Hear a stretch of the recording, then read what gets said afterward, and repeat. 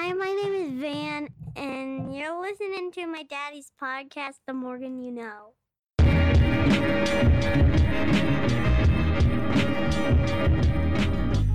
Love the show, and you should check out my buddy Rod Morgan's pod, The Morgan You Know, as I'm confident he's primed to make some waves on the scene.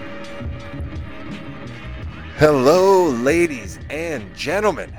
Welcome to the Morgan You Know podcast. I'm your host, Rod Morgan, and it feels good to say those words. It has been a while since we have chopped it up pop culture Morgan You Know podcast style.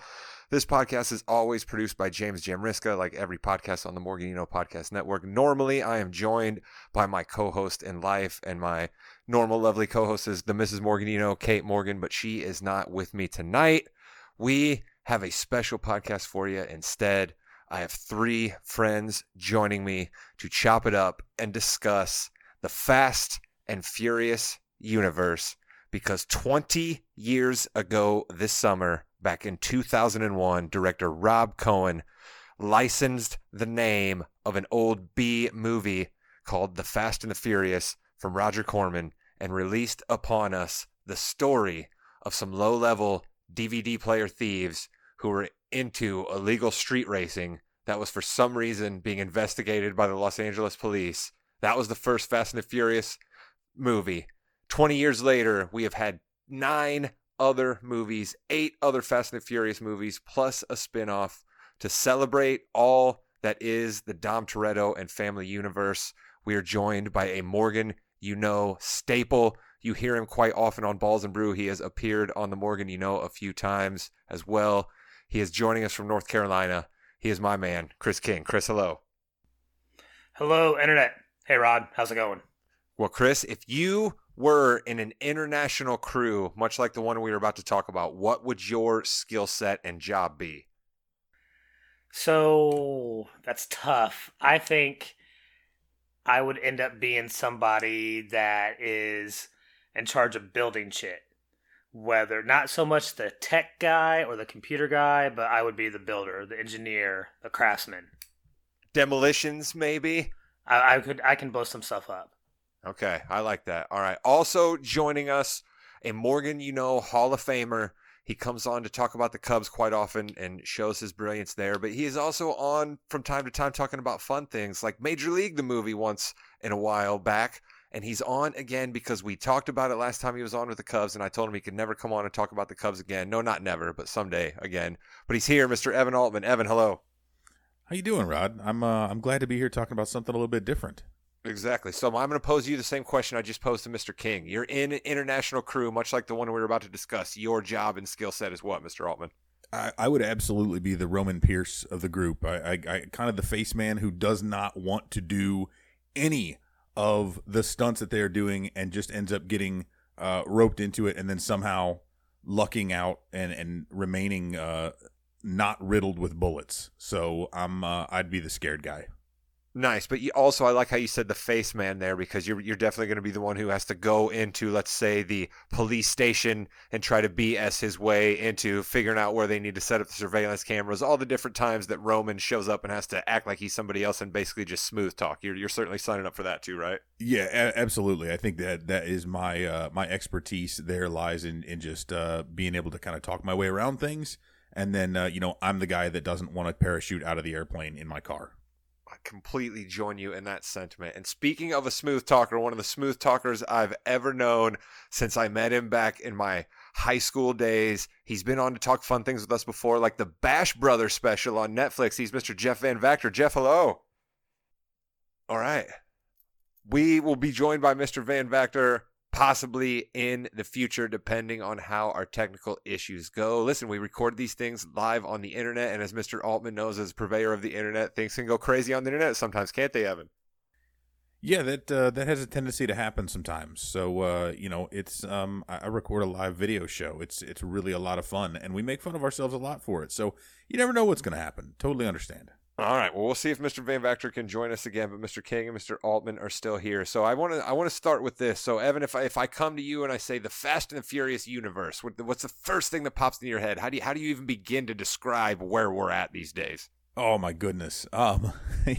I don't know what else to even compare it to, but as I was going through and kind of making out my list and looking back through some of these things, I think of one of these.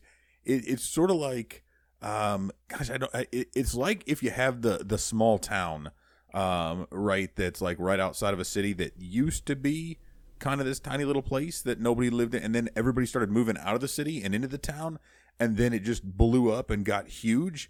And, now there's just all kinds of traffic and every single store you could ever want, when it sort of just started out as this quaint little fun town. And now it's just this booming metropolis that everyone wants to come and see. Except, Fast and Furious is a lot more fun, I guess. And you get to watch other people driving around instead of being stuck in traffic. But just in terms of being kind of this chill little street racing movie that then eventually became this international espionage and Lord knows what else with these crazy stunts and flying in outer space. It's kind of fun to have followed it along and just you turn off your brain for a couple hours. That's what I love about it. So it's awesome, but in the cheesiest, worst way for some people. I totally get how people hate it, but I love it. I think we are graced again with Mr. Van Vactor back with us. Jeff, say hello. Let's make sure you're with us. Mic check 1 2 1 2. Can you hear me, Rod? We can hear you. You are back. That is wonderful to hear. Jeff, let's start real quick with what would you be in the international crew? Let's get that out of the way, and then we can move forward. Well, yeah. Sorry to take a little bit of a rewind, guys, on the questions, but no, what I would probably do, and it's what we'll probably uncover today in the Fast and the Furious universe, is I don't know if I really have the skill sets to be the tech guy, but as the series has proven to us, you can go from one focus to a completely different one overnight. So I think the tech approach could definitely be in my forte. I don't know if I maybe some night classes here and there could definitely get me into the driver's seat to be that expert hacker that we've been seeing Ludacris pull out in the entire universe. I like that. It does always seem a little safer in front of those screens and off in the trailer and whatnot, doesn't it? So, Mr. King, let's go to your thoughts when the Fast and the Furious comes up, and you tell somebody that you like these set of movies, and they say to you, "What's the deal? Why do you like those?" What do you say? It's about family. It's about family of superheroes, possibly immortal. They can't die. Superheroes, family. All right. Listen, it doesn't get any more simple than that. I think that's a great summation of what we have in Universal's Fast and the Furious franchise. We're going to take a little break right here and have possibly a little supercut of some Fast and Furious moments. And on the other side, I got some series of questions so that we can celebrate this movie and perhaps figure out once and for all which one is actually the best. Stick around. Maybe you're not the good guy pretending to be a bad guy. Maybe you're the bad guy pretending to be the good guy. That could have been my forehead, man. Nah, that's not as big as your forehead. All right, we are back. I am going to make an admission here as part of our first question. I saw the first Fast and the Furious movie back in 2001 in theaters, was all in. I was just like, okay, it happened to be a time in my life where I was seeing every movie that came out in the summer almost anyways, but I was like, a bunch of cars, car chases are probably happening, undercover cops. All right, I'm in. I skipped 2 and 3 and then became extremely excited in 2009 when they essentially rebooted the franchise and ran back number 1 with a couple of little different variations. Mr. Altman, are you a completist or do you follow similar path to me there? You almost word for word described where I came in with it. I saw, so interesting story, right? I was, my aunt lives in Honolulu and I was visiting her when this movie came out, and there's kind of an underground street racing culture there. And the one thing I remember is like cops across Hawaii were on high alert when this movie came out because we're like, oh no, it's gonna rile up the street racing community. It was like the reefer madness, of like they're like, oh, what's gonna happen? And the program. Remember they had to cut that part out of the program because they worried kids were gonna hang out on the highway. Yeah, exactly. It was like, Joe Kane sitting out there in the middle reading his Sports Illustrated. But yeah, so I thought the second one looked so terrible. I didn't catch up. I think I've seen it once. Vin Diesel wanted no part of it. If Vin Diesel wanted no part of it, why would I? Right. And it's like if Dom Toretto's not in it, is it even a movie? But I love how they basically rebooted Roman Pierce throughout the whole thing. So he comes in there, it's like he's a totally different person now. Definitely at the time, I did not see Tokyo Drift initially. However, I have come around on that. We'll discuss that later. But yeah, same with you from 4 and then on. It was just it's basically like you get drunk, you're hungover, you're like, what did I do? What are these movies? What is even happening here? And then the very next Friday, you're right back at it and back drinking heavily yet again. So I'm hooked on it, man. Mr. Van Vector, how about you? Are you someone who do you dip in and out of the franchise? Have you been you're there and loyal the opening weekend? How have you taken your Dom Toretto and family over the years? So Rod, I was kind of like you, early to the draw back in 2001. This was a phenomenal movie to kick it off, and then I'll be honest with you, after 2 and 3 actually took me out of the series for a hot sec, and I think it was because of the fact that in 2, Dom wasn't even part of the story. 3, whatever timeline you want to actually go off of from Tokyo Drift, then it kind of just went off the rails for me.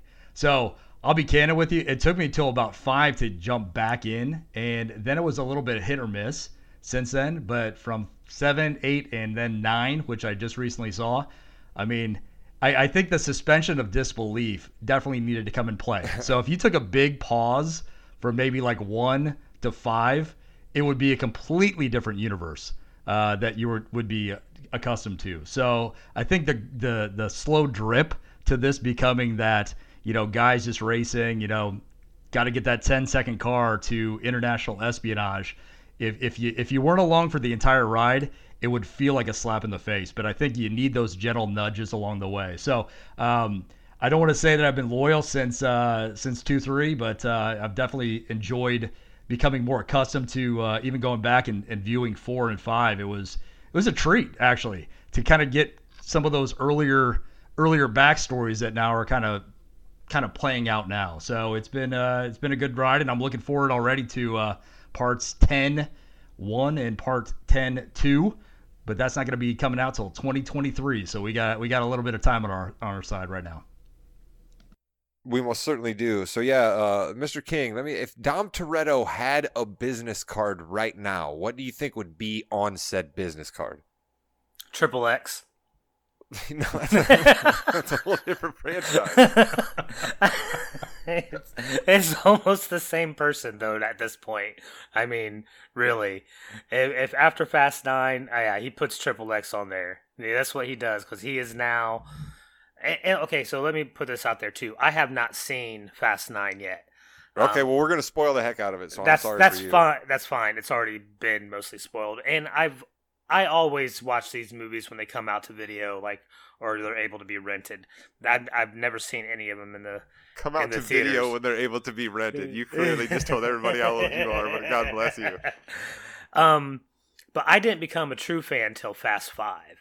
And really, since Fast 5... That's going to be a popular sentiment. We're gonna devote many minutes to Fast 5. Mr. Allman, Let me ask you this. Could it be, if you look at it in a certain light, could Dom Toretto almost be somewhat of an arms dealer? Other than the fact that he doesn't really sell arms, but everything else that he does, anytime you see an arms dealer on film, that's exactly what Dom Toretto has going for him. Well, I mean, he's always wearing a sleeveless shirt, so he's always showing off the guns, right? But I was going to say, if he had a business card, he's an international man of gasoline.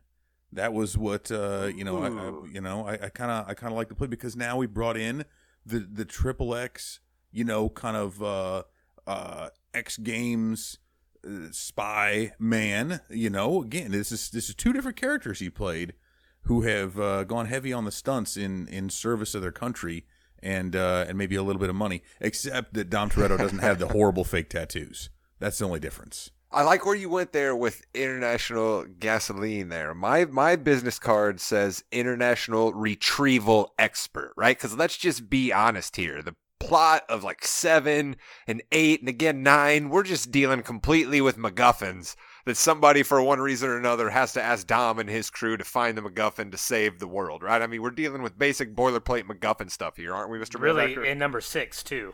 Well, sure. Oh sure. yeah, no, I mean like, and granted, I think I'm along the international route. I did go the old Austin Powers, International Man of Mystery, business card. Okay.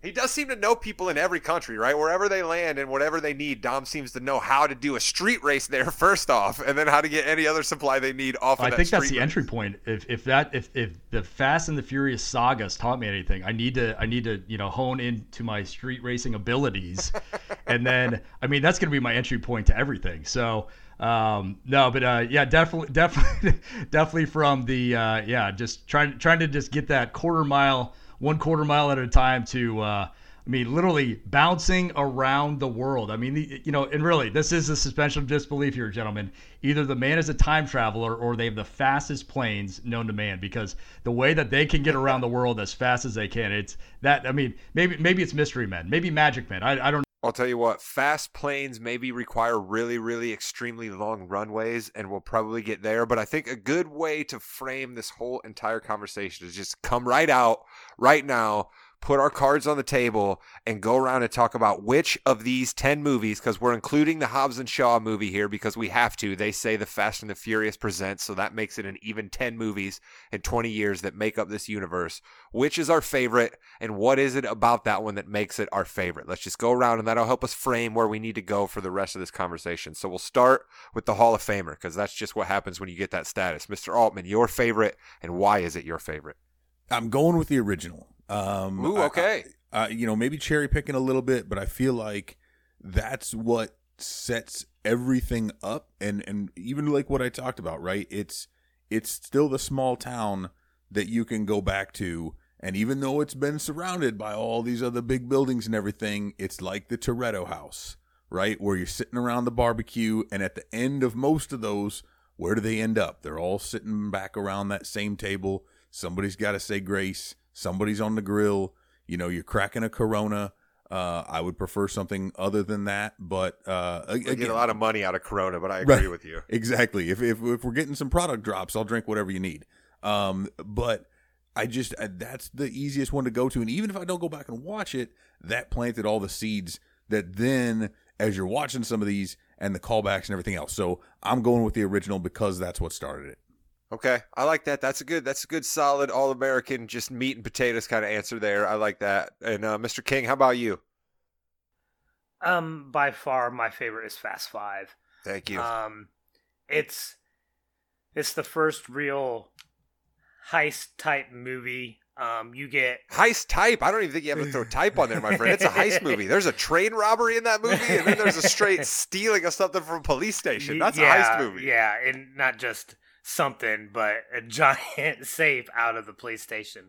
But it also has the full crew, and I mean, you are tying in together all the movies, all the little timeline things are all getting converged in Brazil in Fast 5, and that whole ensemble cast worked so great together, all the way down to Leon Santo, who I loved. Shout out to our boys. I was going to bring them up. Look at you getting there first. Yeah, dude, they were great. That movie is fantastic. From, like you said, the forgot train the wreck. most important part. You forgot the most important part. We get introduced to one Luke Hobbs, federal agent, played by Dwayne "The Rock" Johnson, covered in cocoa butter. Come on now. Now listen, that was a great addition, and he definitely helped.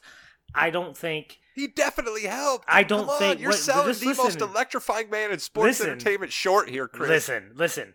All I'm trying to say is Fast 5 would probably still be my favorite movie in the series, even if The Rock wasn't in it. Wow, nope, you're done for a second. Let's move on to Mr. Van Vactor real quick, because he might agree with us here, and then we can further discussion. We were warned earlier that Mr. Van Vactor's internet was a little spotty, and I think he was about to switch us away from Fast 5, so that's fine. Let's go to Mr. Altman on this. Mr. Altman, what would you put at number 2? Because I have a feeling you might be having what we're talking about right now at your number 2. Yeah, so I knew where everybody was going to go with it, and Fast 5 is my number 2 because that's where we then see the distinct break from the pattern that had been established in kind of more simple street racing stuff to the absurd. Right, it was always a little bit. You're like, okay, the street racing thing, I don't really think you can get away with this. But Fast Five took it to an entirely new level. And then again, when you've got Dwayne "The Rock" Johnson, right, the only thing it's missing is him. He didn't rock bottom anybody in this one like he did in the Rundown, right? That was because the opening of the Rundown is like my favorite part because he rock bottoms a dude right to the floor. I was like, this is great. This is what The Rock should be doing.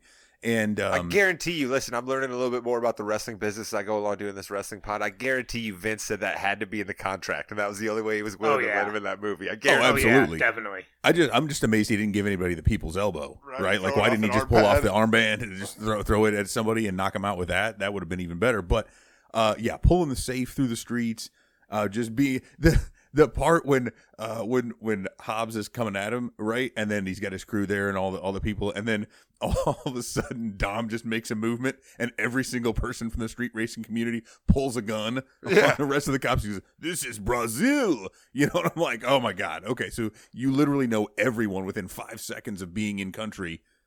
And so enough to like shut down the armed militia cops. So let's be honest though. So fun. Dom probably is known internationally in this universe because he is the creator of Car Wars, which is huge and probably brings a whole lot of international flavor to that car race essentially. So I think that Dom probably is Race Wars. Race Wars. That's what it is. Which I was like, man, that's kind of a. I don't know if you can keep using that one anymore. Notice they don't bring it up much anymore. Maybe he changed it to Car Wars after the time. If George Lucas allowed him, that might be a little too close to the trademark. I don't know. Right, and then when you see later on in the films when Letty comes back to Race Wars and everyone knows her and is psyched to see her, like they are probably pretty well known, internationally especially when it comes to Central and South America. Well, clearly. I mean, they've been on the run down there many different times. But let's not forget another part that I think makes Fast Five so great, and something that the Fast universe I think lacks actually every once in a while is you have a great scene-chewing villain in Fast Five in Reyes, right? I mean, he's just complete evil, right? He's just all out for exploiting people and making all of the money, and he has all of the dirty cops, and like he's just a complete great villain in Fast Five, and you really need that. And then The Rock is essentially a villain in that as well, because of course we can't have Dom Toretto getting captured. I'm going to have to disagree with you on Reyes being a great villain. I think he's on the low end of villains in the Fast Five universe. Wow. All right. Hot take. Okay, Mr. Altman, what do you think about Reyes? I mean, he's easy to hate.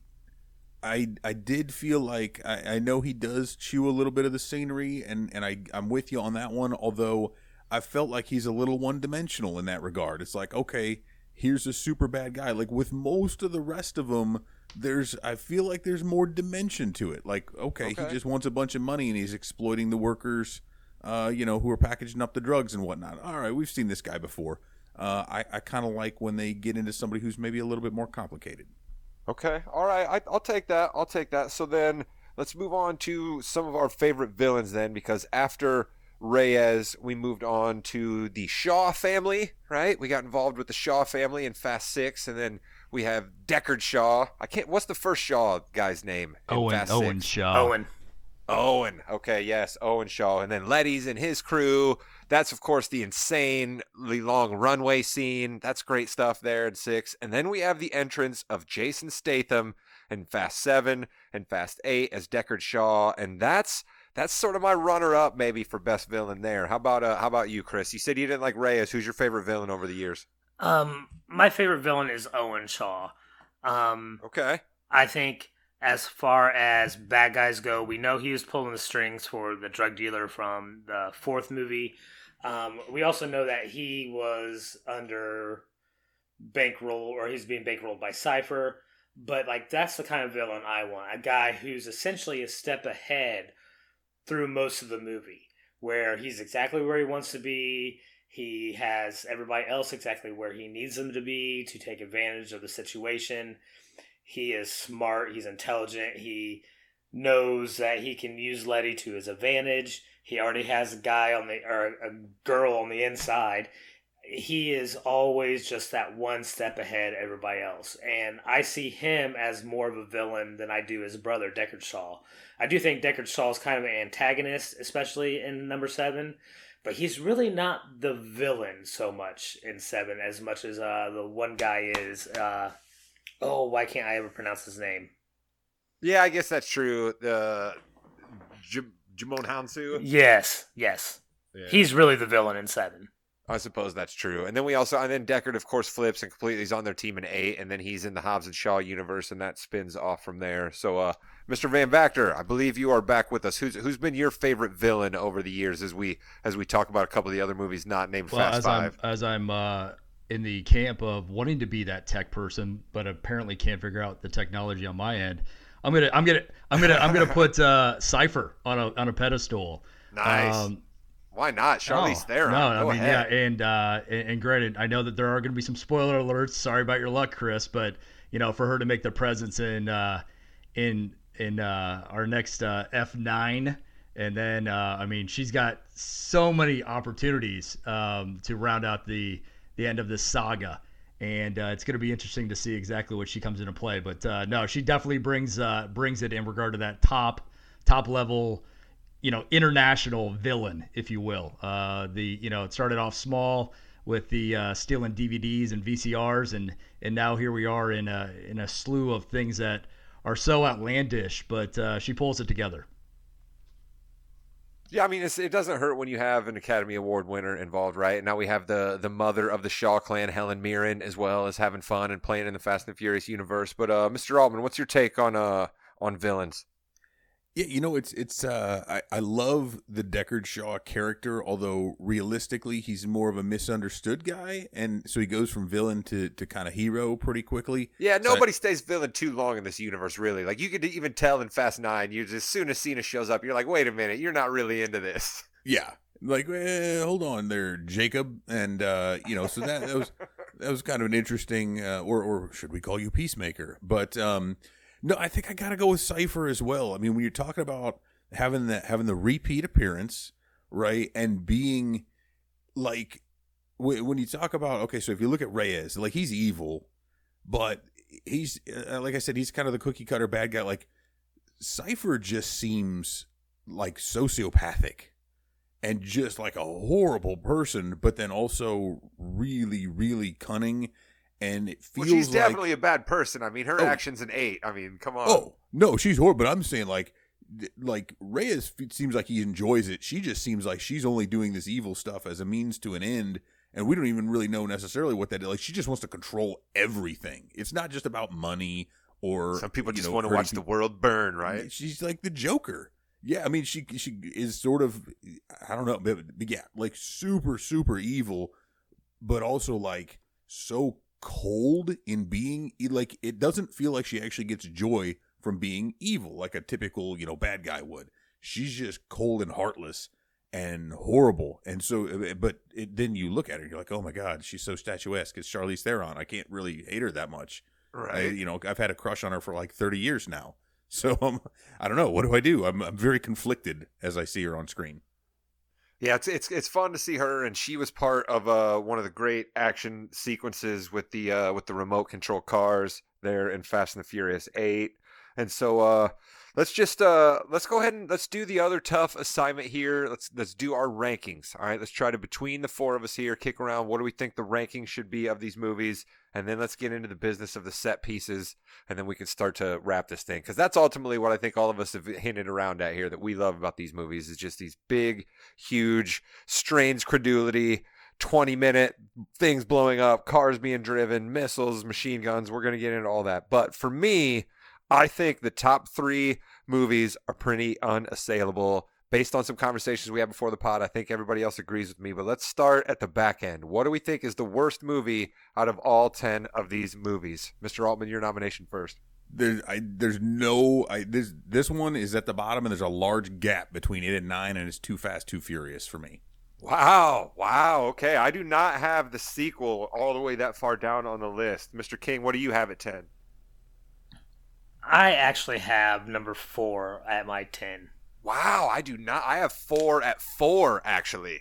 This is interesting. Mr. Van Vactor, what do you Well, got at 10? and this is just because of the fact that it kind of took me out of the franchise initially, and you guys are going to hate me on this, but it was Tokyo Drift. Tokyo Drift is the one I've got at the bottom of the barrel right now. Okay, so you basically are going with the fact that we only have Han tied into this, and then Lucas Black and Bow Wow have showed up a little bit, and then we have Vin Diesel in the credits of Fast and Furious 3, but that's it. So that's kind of why you have it at 10, and I think that's a pretty fair argument, but I wouldn't put it there. Agree to disagree. All right. What I have at 10 is actually 8. I have number 8 at 10. As much as we love Charlize Theron and just talked an awful lot about how great she is, there's a whole lot else in 8 that I do not like. I don't want Dom Toretto as a bad guy. All right. I understand his motivations and reasons for being a bad guy in 8, and that ultimately he wasn't really the bad guy. But this is not. I don't want to see Dom Toretto as the bad guy. I don't want to see kids being used as peril. Right. I don't want to see mom's dying. Like, there's just a lot of bad going on in 8. Where do you guys have 8? Let me ask you that question before we move on here. I have 8 at number 8. Okay. Mr. Altman, how about you? I've got it at 7. At 7. Van Vactor? I will now put Too Fast, Too Furious in the number 9 spot. So you're just going, wow, look at you. You are going after the sequel and then the third movie in the franchise, just putting them down at the bottom. I'm just beating them up to a T right now. All right.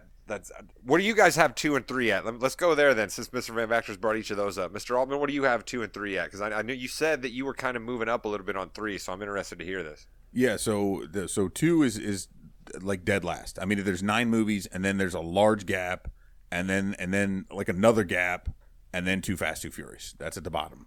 Rats heating up a bucket and having rats chew on a dude's chest. That freaked me out. But I actually have Tokyo Drift in at 5. Okay.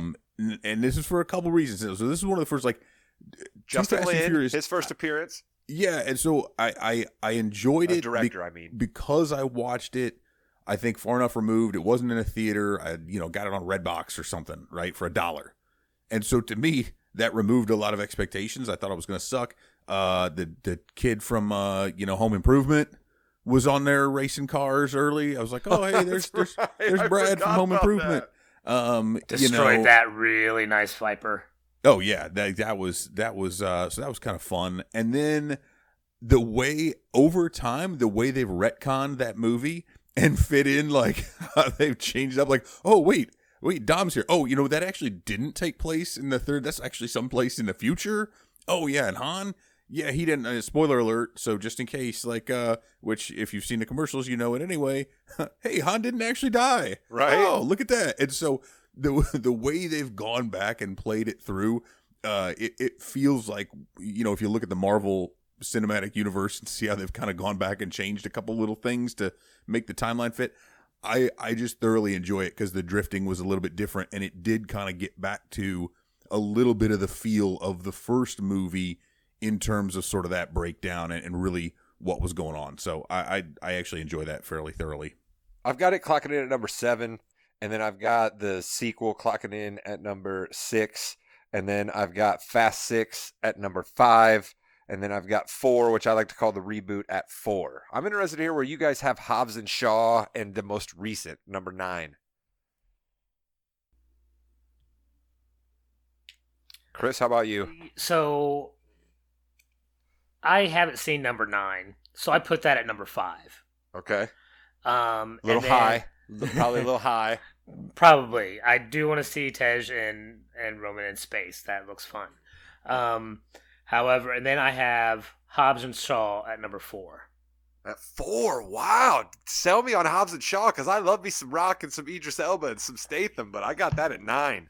There is some great fight scenes. I thought the girl who played Hobbs' sister or Shaw's sister was fantastic. She's phenomenal. She's been nominated for an Academy Award since. We'll see if she comes back to these action movie franchises now, but Vanessa Kirby is her name. She's fabulous. It had, global implications. It had team up. I think it could have used some more of the ancillary characters from the other Fast films to kind of tie it in a little bit more. Apparently, all of them hate The Rock. If you read any of the backstage stuff, exactly, and I think that's why it didn't happen. But still, I enjoyed the crap out of that movie. Statham and Vin Diesel apparently don't get along either. I will watch Idris Elba in anything he's in because he's a phenomenal actor. All right. So I thought but that's a little high, though. That's a little high, Mr. Altman. I mean, come on, where do you have Hobbs and Shaw? That's a little high, isn't it? Yeah, I've got Hobbs and Shaw coming in an 8. Okay. A solid 8. It was fun, but again, it rings a little hollow when you don't bring in the rest of the family, right? And I felt like they tried to recreate that, right? Because where does Luke Hobbs go? Goes back to Samoa, right, to see the family. Yeah.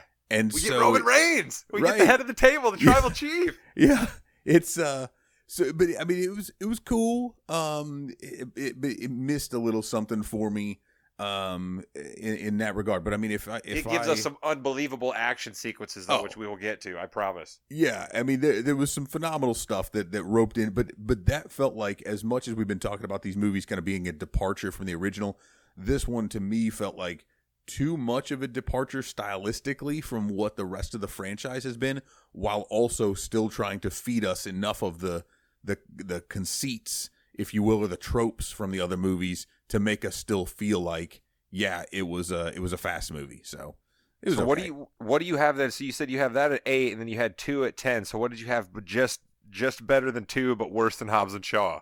I did not like 6. Fast and Furious 6. Okay. Is at 9. I'm not. Yeah, there's just something about that one. Chrissy's going right after your villain here, and I love it. Yeah, he is. I know. It's my number 2. I'm not. I was not a big Owen Shaw. I didn't dig the whole London thing for whatever reason. I don't know. It was just something was missing for me on that one, and I think I've only seen it once. You're bothered by the runway, right? Because how long are we supposed to believe that runway is? Dude, that was like that part. I was just like, okay, here we go. Like, this is a bit much now.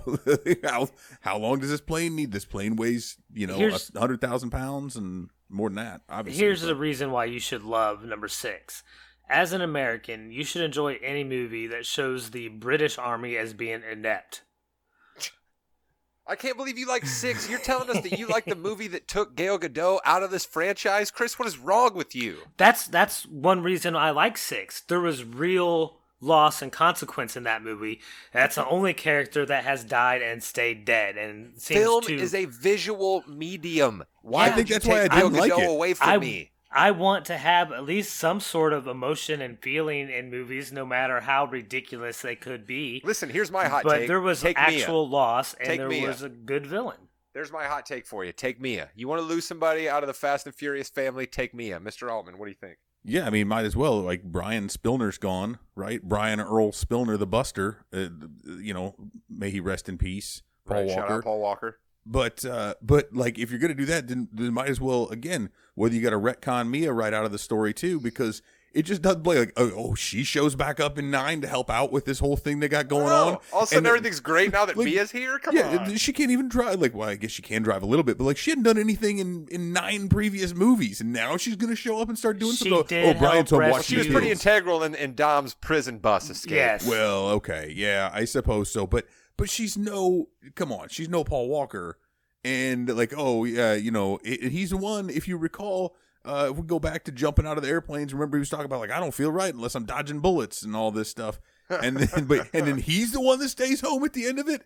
Come on, man. Like, that's very true. Or at least have like, hey, we're far enough removed from 7 and having to use Paul Walker's literal brothers and put like his face over theirs digitally or whatever.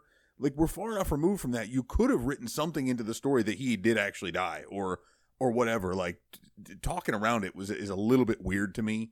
Yeah, it's been a little clunky. I'll admit that. It's been a little clunky. Just like write her out of it, and then you can be like, oh yeah, they died in I don't know, car accident's that's a little close to home. I'm not trying to make light of that, but find some way to write them out of it. I don't know.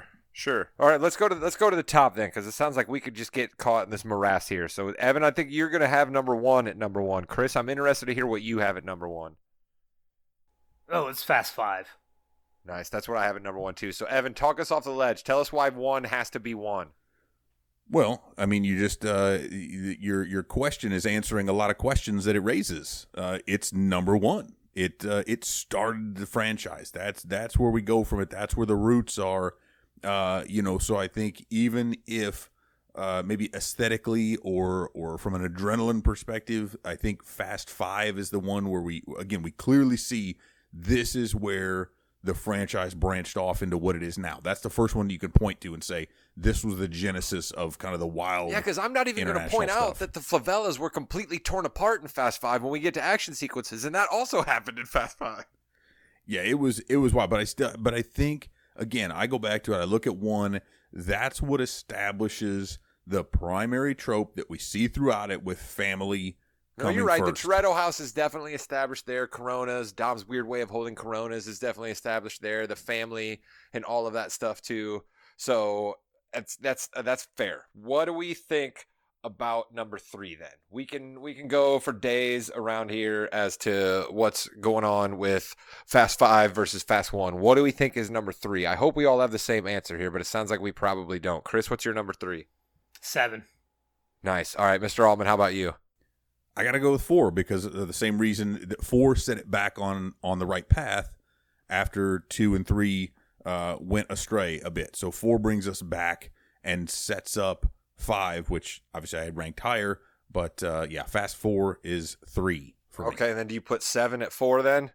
I do. I have 7 at 4. All right, so we're all pretty well agreed then that you're basically your cream of the crop Fast movies, except for Chris, who has 6 a little higher. But we're all basically saying 4, 5, 6, 7 maybe are your top 5, right, Evan? Am I hearing us all right here in some sort of order there? Well, remember, I don't like 6, so I put 6 way back. So I've got 1, 5, 4, 7 as my top 4, and then I go Tokyo Drift because I really enjoyed that one. I don't like 6, but I'm willing to concede some of that. But again, that personal preference plays a role. So if we're talking favorites, maybe different from best. I give 6 an awful lot of credit just because there's some great fight sequences in that. So I put 6 at 5 for me, and then I give the originals a little bit more credit, so I put them at 6 and 7. And then I just think 8 and 9, as fun as they are, and as some great action sequences they have given us that we'll talk about, and Hobbs and Shaw, great action sequences. Those are just, I loved your analogy about the city being put together, right? Like that's just, this is our 14th different Starbucks, you know what I mean? This is our 3rd different Trader Joe's at this point. This is our 24th different McDonald's. Like we are just loaded up with all the tropes and things that have to happen by the time 8 and 9 roll around, but they're still an awful lot of fun. So I think that's pretty good on the rankings. Now let's go to what we like the most about these movies. I asked you guys 2 questions. Just think about your favorite action set pieces, but then maybe as a separate question, think about the one that we think just there's absolutely no way this could happen. Now that could be said for any and all of them, but I wanted you guys to really try to think critically about the one that really could be the most impossible to pull off. So I believe Mr. Van Vactor is back here with us. And while we have him for a second, let's go to him right here. Mr. Van Vactor, one of your favorite action set pieces across the entire franchise. If I made you pick just one, what would you tell me? Action set piece, I would have to say, and it's not even jumping the shark anymore. It literally is the sub scene that came up That's in 8. 7 or 8, and that's 8. And so I'd say with the amount of action that took place with that, I didn't think it was going to get topped, and then they made a running for it in 9. But as outlandish as it was, I'd say that was one of the earliest set pieces the latest set pieces that I thought. And even though we hate it with a passion, in the second one, I did enjoy the fact when they ramped the car onto the yacht. I have that one down as well. That actually started that kind of started that transition from the kind of that realm of it got us into the realm of unbelievable at that point. It's like how do you even plan that? I mean, Shout the trajectory, the timing. That's being an Academy Award nominated director right there. John Singleton, R.I.P. He was the director of Too Fast, Too Furious. Well, I think those are great props right there because he had a vision, and I think that vision cast has led us to some great things since 2. So even though that was kind of lower on everybody's list. It was still set a bar that I think everybody's been achieving. Movie after Nice. movie after Mr. movie. Altman, let me go to you. When I asked you to start thinking of the different action set pieces over the history of the franchise, I'm sure you just went on a bit of a YouTube sojourn like I did. What'd you come up with as some of your favorites? Oh man, so I mentioned this earlier, about which character I would be, and if you look at dropping out of the airplane with the parachutes on their cars, Yes. and somehow having the ability to pilot them onto this narrow mountain road. That's the part that's never mentioned. People always say the skydiving cars, but they never mention how hard the landing has to be. Right, like even They're as a landing person, on a mountain. right, on a narrow a mountain road that has one way that you can land. And I love that they're all such different vehicles. Like, that's my other favorite part. Like, this isn't the Italian Job, right? Speaking of Charlize Theron, where you get the same kind of car because you know how it handles. You said they've just got all this, and then they're avoiding 50 cal machine guns, multiple 50 cals coming out of the bottom of this armored bus. That's when the tank shows up as well, right? Soon after that, doesn't it?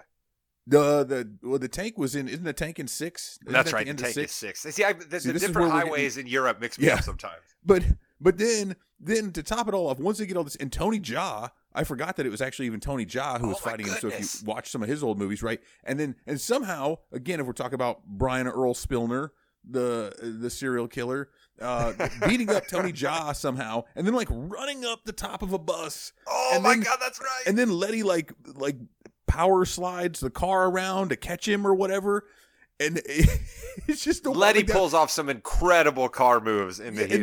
And then Jaimin Hansu and the rest of them have Dom surrounded, and he tells what's her name. They strap on their helmets, and he just drives his car off a cliff and rolls it over. Like the whole that like 20-minute sequence is just balls to the wall the whole time, and it's awesome. That was only one sequence, but there were like 5 things in there. All right, I take back my statement. I'm jumping on the board with that one right there. I was going to say, Mr. King, that's a great description one there for Mr. Altman, but what's one of your favorites? So this was a tough question. So I ended up having to break it into groups because I had to pick my favorite like fist fight scene, and that ended up being the one between Tony Jaa and Paul Walker. I love that fight scene.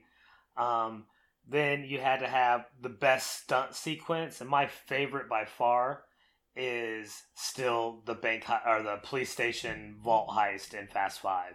They just destroy that downtown with that huge monstrous piece of iron. Who gets that bill? Honestly, I've asked that question a couple of different times when I've watched that movie with people. Who gets that bill? Who's expected to clean up all of that damage?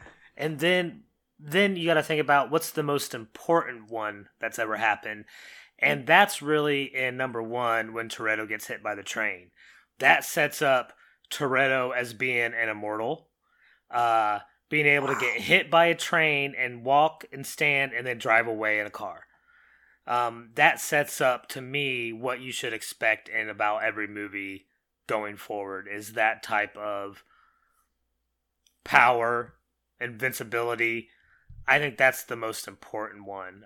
The most outrageous one... Well, here, hold on. We'll get there in a second. Let me shout out a couple here that I don't think are those. How about the skyscraper to skyscraper jump that happens in Fast 7 as well? Right, and then give me anything that happens. Give me anything that happens with magnets in Fast 9. Like anytime somebody cranks one of those magnets in Fast 9, something cool is about to happen. And then the same thing in 8 with the remote control cars that all fall out of the parking garages. That's insane. Yeah, that's Cypher for you. But now let's go to the one, Chris, that you wanted to start it. So tell us, which one do you think is the most impossible stunt they've ever shown us across any of these movies? Dom launching himself off a car as it hits the embankment of a bridge, catching a person in midair, changing Letty, I believe, right? Does he catch Letty? Changing their direction after they get flung off the top of another car on the opposite side of a bridge embankment, and able to catch her midair, spin over, and then land safely on the windshield. Like he's taking a bump, like he's bringing the Undertaker or something, taking a bump on a windshield of a car. Right? That just disobeyed every type of law of physics, gravity, momentum that I've ever heard of or seen. All right, that's a good nomination, Mr. Van Vector. How about you? Which one of the action set pieces actually is the most incredible of all of them? Well, since I get to round it back out since I'm on here and I threw out the submarine before, I will throw this out here, Chris, and I think this could definitely be how they're going to tie out the entire series. In the first movie, when Dom crashes, what if this whole thing was just a coma-induced, like, just vision? Oh, like a big, and that starts off big this dream, like Dallas. Did Dallas, that soap opera, do that, where it was all just a big dream? It was St. Elsewhere. Yes, Oh, St. that- Elsewhere is yeah, the one that was St. all a dream. Dallas had just a character's death be a dream. So I think as rooted in reality as that might be, my kind of the neurons started firing as I started watching the series more in depth, and I'm like, who knows? Maybe this You is guys all are just dream you guys are state. just this is the marvelization of the Fast and the Furious universe that has happened over time, right? Where we everything is about origin and backstory and powers and all that, and so we've taken the Fast and the Furious movies, which are just good old-fashioned American globe-trotting James Bond kind of fun, and now we got to have these guys be superheroes, and it just doesn't have to be that. But Mr. Allman, let's go to you. What do you think is the most impossible stunt that they have actually shown us? Well, you already teased it, which would be racing the supercar between 3 different towers in Dubai or wherever they were, that skyscraper, where they're just shooting it and like they've got nowhere else to go. So he's just like, screw it. I haven't planned this at all. We just found this car right here. And we got the chip out of it or whatever for the God's Eye.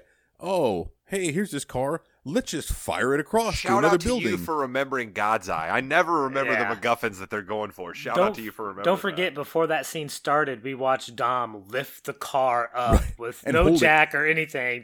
Just lift it up with brute force. And also don't forget that Letty beat the hell out of Ronda Rousey. Oh, that Right, was another while that great. was That going was on. one of my top favorite fist fights too. We've seen Charlotte Flair do that, so that's not really as Well, yeah, impressive. and well, we've seen just about anybody else that Ronda has fought beat her up over the last few years. But there's that one. Although there were Hobbs. We talked about this, I think, before. Hobbs almost pulling a helicopter out of the air with his that's my bare hands. nomination. Yes. So okay, so I'll leave it alone for a little bit. But then flying into space Yes. with the rocket car. I want to get there too as well, because you they- think that that's going to be so cool, and it ends up being more just for fun than it actually is a cool action sequence, is it Right, not? and I think that was the part that bothered me. It was like, okay, you flew into space, and then it was like Apollo 13, Right. except not there, no Kevin Bacon, right? Like that, you could. And you're always worse for not having Kevin Bacon. right? Like, or at least have somebody with an STD who's got to pee in a hose and give it to somebody else on the ship. I don't know, but yeah, it just felt. Roman might have that. Well, that's true. true. Roman probably does. I but love that was your it go-to hollow. for Apollo 13 as well, right? So many other things happen to that movie, and your first callback is that Kevin Bacon's character has an STD. That's phenomenal.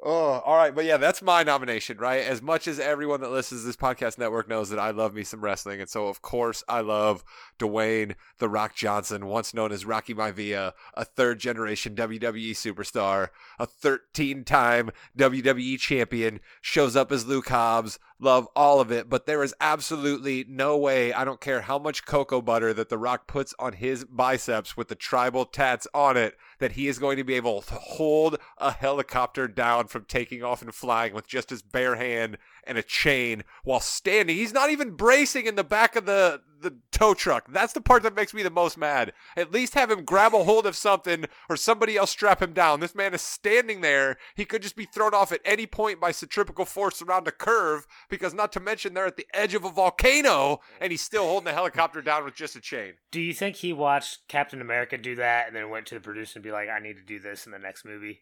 It's something. I mean, because Mr. Allman, it's just ridiculous, is it not? I mean, because we have to get other cars fly up around and hook in to be able to hold down the helicopter at one point. But then when all that comes loose, I got this. Yeah, absolutely. But I would imagine that somebody tried to write that in there, and then he told them they could take that, turn it sideways, and stick it up their candy ass like any other jabroni. But I mean, again, and he didn't even have the elbow pads on to do it either, right? Like that would have been another one. Take off the elbow pad, throw it at the helicopter pilot, blind him for a second, and then it's more believable. But it did feel very Captain America-y. Like that's the thing I thought of. Like, All right, but you're not. But I guess he is a superhero, right? Yeah, He's the Rock. This is the same character that we watch just say, "Hey, Daddy's got to go to work," and then flex a cast off That's his incredible. arm. I forgot about that. That's in 7, right? that part's awesome. Done. And he just takes off it's a machine gun that was supposed to be, was it on a helicopter? Yeah. It was the drone, wasn't it? The drone? Oh, yeah, Or did he shoot the that's drone right. down with it? No, after No, he he timed it crashed out it. perfectly to run that. Yeah, That's right. The ambulance right into the drone. So And then he picks up. But how? Why would a drone have a minigun that could actually be hand operated? That's the part that cracks me up. Like, you can't just pick it up and fire it. Not just anyone can do that. That's why he's Luke Hobbs, Evan. That's why he's the best that the U.S. Marshal Service has. One character I want to shout out here real quick that we have actually not mentioned and is probably one of my absolute favorites, and that is Mr. Nobody, Kurt Russell. Love when he shows up. He basically is like the thread that holds together Fast 9, even though he never actually appears. Well, you got to think that he's the opposite of Cypher, essentially, for the good guys. Like, he's the big head honcho. So we're told. He could be an international arms dealer himself. Who really knows? Well, he probably does, but he sells arms to the people we want to sell arms to, you know? But so he's like Cypher's the big baddie on the bad side, pulling all the strings, was behind essentially every other bad guy in the series. Just like Mr. Nobody is essentially... I guess we do find that out. You're right that he's been pulling strings for longer than we think. So yeah.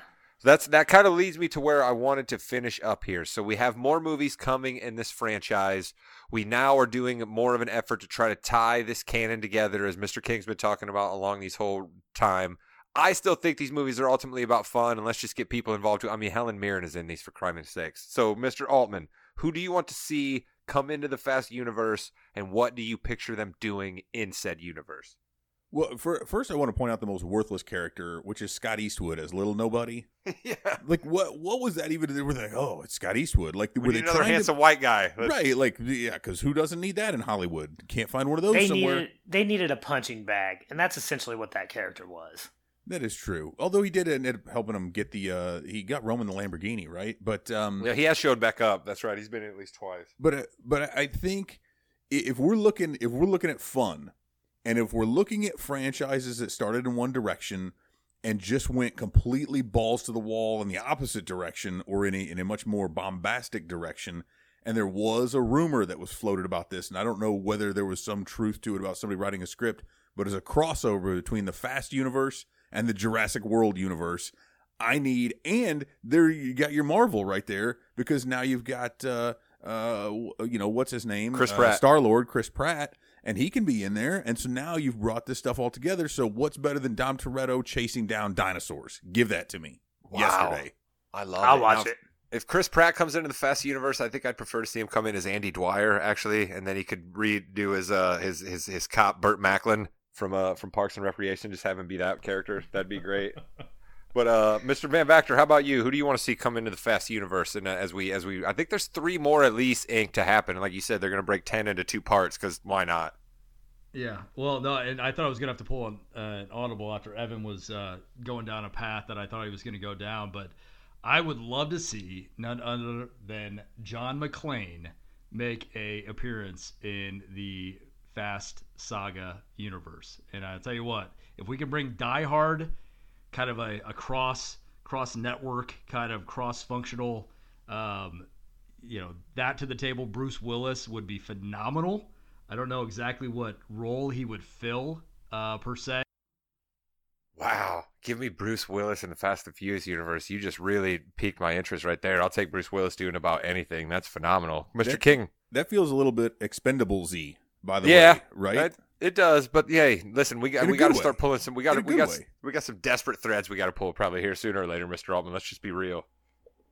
Yeah. So the first thing that's really got to happen is you got to have some sort of justice for Han. Han Solo is really my favorite ancillary character out of everybody. I think he's got to get some sort of revenge, justice, or something versus Deckard Shaw. Like I know they teased it in F9, but I think you got to have that no matter what. But what I would like to see is you got to have another one of these characters have an issue where the family has to come together to help them. So I'm imagining Tej having an issue with his father, who just turns out to be Samuel L. Jackson. Nice. And I want to see him in the Fast universe as some sort of ex-Shaft type MFer. You know what I mean? Okay, I like it. I went similar there, not Tej, but I went a family tie to Roman. What if Roman has a cousin who is funnier, more sexy, Forget about better at action, and is also somehow involved in international espionage? And what if that person was played by none other than one Will Smith? Huh? What do you think about that? Will Smith in the Fast and Furious universe. I'd watch it. I wonder, he'd have to be... He'd almost have to be comic relief a little bit like Roman, right? Oh, absolutely. But that's the tie-in, right? Like Roman, we all know how Roman wants to be the best at everything, right? And Roman likes to talk that he's the smoothest the best driver, all of the above, right? So he would never, of course, want to speak about his cousin, who actually may be better than him at all of those things, right? I think that could be a fun role for Will Smith. Or maybe an older brother, even not a cousin, but an older brother. Well, I don't know that I want to make Will Smith much older than Tyrese. We can just have them play this. I don't want to age up my guy Will Smith. Evan, what do you think about that? I like it. I would absolutely watch it. I was thinking though, you could do, especially if it's Samuel L. Jackson, and then you go in the car. Now I know they're generally leaning toward Chryslers, but what if you had some Ford, some Cobras, and then you would have snakes on a plane with Samuel L. Jackson, right? I'm just you got to call these things all back, but I want to even go old school. Like, could we find, going back Bruce Willis, could you get Sly Stallone in one of these somehow? Okay. Could you get Arnold? Could you go just full on? I already said Expendables. Could you kind of call back that way and just go like crazy old school action? I dig it. And then do you like? So I really like the John McClane. It's not just Bruce Willis; it's that specific character, John McClane. I like that, and I could dig on the Samuel L. Jackson being the character he was from Snakes on a Plane into this movie. And there's already a precedent for characters from other movies to make it into the Fast universe. And I'll bring it back again to Han. That character, Han Solo, was originally in Better Luck Tomorrow. And that character then made the jump over to the Fast franchise. Yeah, because Justin Lin, who did the third one, that was one of his first movies, and he worked with him then and said, yeah, let's just put him in these movies. Yeah, and he already said, yes, this Han Solo is the same character from Better Luck Tomorrow. Nice. Well, there you have it. We can do that. So if we're doing that, I'd like to close it with this thought as well, because this just popped into my head the other day. So Fast and Furious likes to take his play back to L.A. every once in a while, right? The Toretto house. I was recently rewatching Superbad. What if the next time they're back in the L.A. area, Slater and Michaels, Bill Hader and Seth Rogen, the cops from Superbad, are actually somehow called to the Toretto scene? How incredible would that be? I would just like to see McLovin. Absolutely. He's got to be in the back of the cop car. But I mean, just, do you remember the hijinks of Slater and Michaels in that movie? Yeah. Like, you want to talk about spin-off franchises? Give me the Slater and Michaels movie right now. That'd be phenomenal. Yeah, that'd be fantastic. There you go. We know they're not going to do any of those things, but Mr. Altman, I want to thank you so much for coming on and chopping up. Before we go, we got to find out what Evan's favorite car was from the franchise. Oh, that's right. It is essentially a car franchise.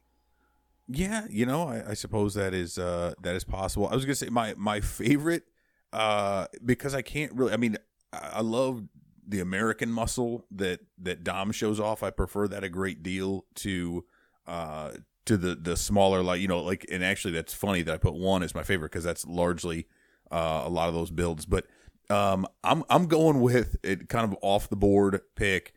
Dom's cousin's, I think it's a 47 or a 56 Ford Fairlane, I believe, when he's in Havana. Yeah. And he's got to blow the thing up and race it backwards to beat the dude. You know, and then he gives the guy's crying. He gives him the keys to his car. I just thought that was speaking of things that are a fun sequence and also highly improbable. Yeah. It's just he's racing this beater against the fastest car in Cuba, and he beats him. I just like that one because it does kind of harken back to the whole idea of those Cuban cars, because they didn't get anything manufactured. And these people have all been having to piece their cars together for decades. Yep. And so that was kind of cool because it tied in the history of Cuba and Havana in particular, among other things. So I love that scene in that car. Well, listen, here's one of that's actually someplace we could hit on real quick, too, as we're heading out here. Shout out to the Fast and Furious for being just a completely diverse movie. I mean, race is just absolutely not a thing in the Fast and Furious universe. We just have all races, creeds, colors, sexes, all just playing in the same field, and they're all just as good as the next one. So shout out to the Fast and Furious for that. I bet that's something that nobody ever thinks about when they talk about these movies, huh? Well, I mean, being inclusive, Hollywood's been trying to do that and almost to I think at some points almost heavy-handedly, but this is like, again, the idea of family not having anything necessarily to do with what you were born into, but it's, Dom's got these welcoming arms to just about anybody and everybody. It doesn't matter what country or anything else. It's great. We can't forget, though, either, that this is Fast and Furious, and there is not another franchise out there that has done more to promote underbutt on girls than any other franchise in history. They've moved away from that a little bit more as they've gotten into the, like, there's not as much of that in 9. They literally have to flash back to give it to you in 9, right? As an excuse for being able to there's always a scene where like dozens and dozens of people are unnecessarily just like dancing around car, like when they go to that really nice house or whatever, and they're just like, why are the cars all parked that odd way just out in this driveway, and why is everybody just out there dancing along the cars? But hey, it's a reason to do some upskirt shots as they're following the people walking toward the front door. And God bless Ludacris. Speaking of scenes that are in all of these movies, God bless Ludacris for basically just being the exposition king. Anytime he's sitting in front of a screen in some sort of like dusty garage space, like he's basically just tying together the loose ends of plots in all of these movies. So shout out to Ludacris. Do you think Ja Rule feels bad that he got left behind in the whole thing? That he just had the one scene, Monica, or whatever it was. And Ja Rule's playing state fairs across the country, and he could be involved in the Fast franchise. He's trying to plan the next Fire Festival. That's true. That didn't work out so well for him either, did it? But listen, this podcast didn't work out so well for Jeff Van Vactor. I'll be interested to see what our super producer, Mr. Jim Riska, can do with this audio. If nothing else, you may hear me and Mr. Altman and Mr. King throw to Mr. Van Vactor every once in a while and then not hear Mr. Van Vactor. But I think the three of us did a good enough job that this pod will be able to come together. I think it was a fitting celebration of the Fast and the Furious universe. 20 years. 10 movies. It was a fun ride. Mr. Altman, thank you so much for joining me tonight, and we will have you back on anytime, my friend. You are a Hall of Famer, and you can chop it up about just about anything, and you proved it once again. I appreciate you having me on. Anytime I get to talk about the Fast and the Furious is a chance I will take. And I know that you're doing a little more Bears coverage, so we are going to start ramping up on football here on the Morgan, So we may have you on for a little bit of Bears talk here sometime in the near future. That sounds good. I just hope at that point we can talk about Justin Fields. There we'll go. See. That is good, Mr. King. I'll go to you and say the similar. I think we had big SummerSlam talk last week. This pod is going to run after a big SummerSlam week from Mr. Jim Riska and I, and then the following week after this pod, we're just going to dive headfirst into football. We'll do even some college football to satiate you. What do you think of that, Mr. King? Let's get ready for some football. All right, then. So this has been the Morgan podcast. Mrs. Morgan has been on assignment this week, but she will be back very soon. But you can always check out her blog, My Ambitions as a Writer. That's available for you at themorganknow.com. Keep checking this feed out right here. Like, subscribe, comment, tell your friends. That's all we ask you to do. It's free after all. I appreciate it. Thank you so much for listening. And until next time, that's the Morgan And Mr. King, final word goes to you. I live my life a quarter mile at a time. Goodbye, Internet.